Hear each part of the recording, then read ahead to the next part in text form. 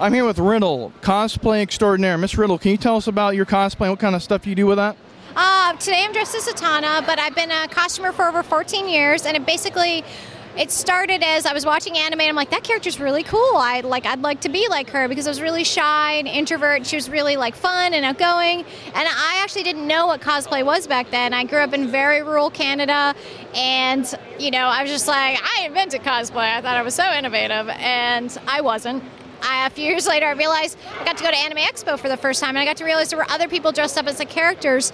And the thing I like about cosplay is it's a great way of showing your love for the character, and really that's in essence what it is. It's sort of like wearing a geeky shirt, but taking it to 100 degrees and just taking it to the next level, and either embodying the character, you're I relate to that character, the character's just like me, or picking a character that you would like to be more like, or maybe you don't feel like a superhero, but when you're Superman you do. So I think that's what I love about cosplay. I make a lot of my own stuff, and I really try to translate the costumes and really ground them into something that is possibly believable in the real world. So that's kind of cosplay in a nutshell.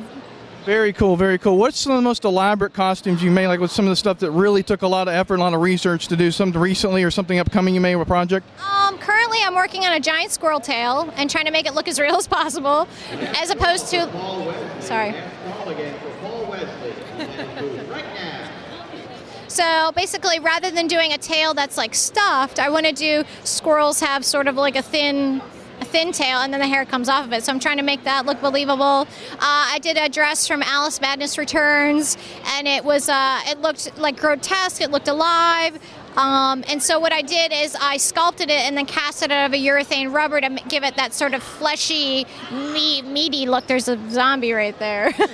And just sometimes you can be cosplaying for years and you just keep challenging yourself, and you'll just hit something. You're like, oh, I can't believe I've never hit this before. I don't know how to solve it. And it's just constantly problem solving. And I mean, that's the great thing and awful thing about cosplay is you're constantly problem solving. You're constantly trying to think outside the box, be innovative, be unique, make it your own. And sometimes that can be extremely frustrating. But once you do that, it is one of the most rewarding hobbies out there. Awesome, awesome. Miss Riddle, it was an absolute pleasure interviewing you. You have a beautiful day, and this is Owen for SciFiction.com.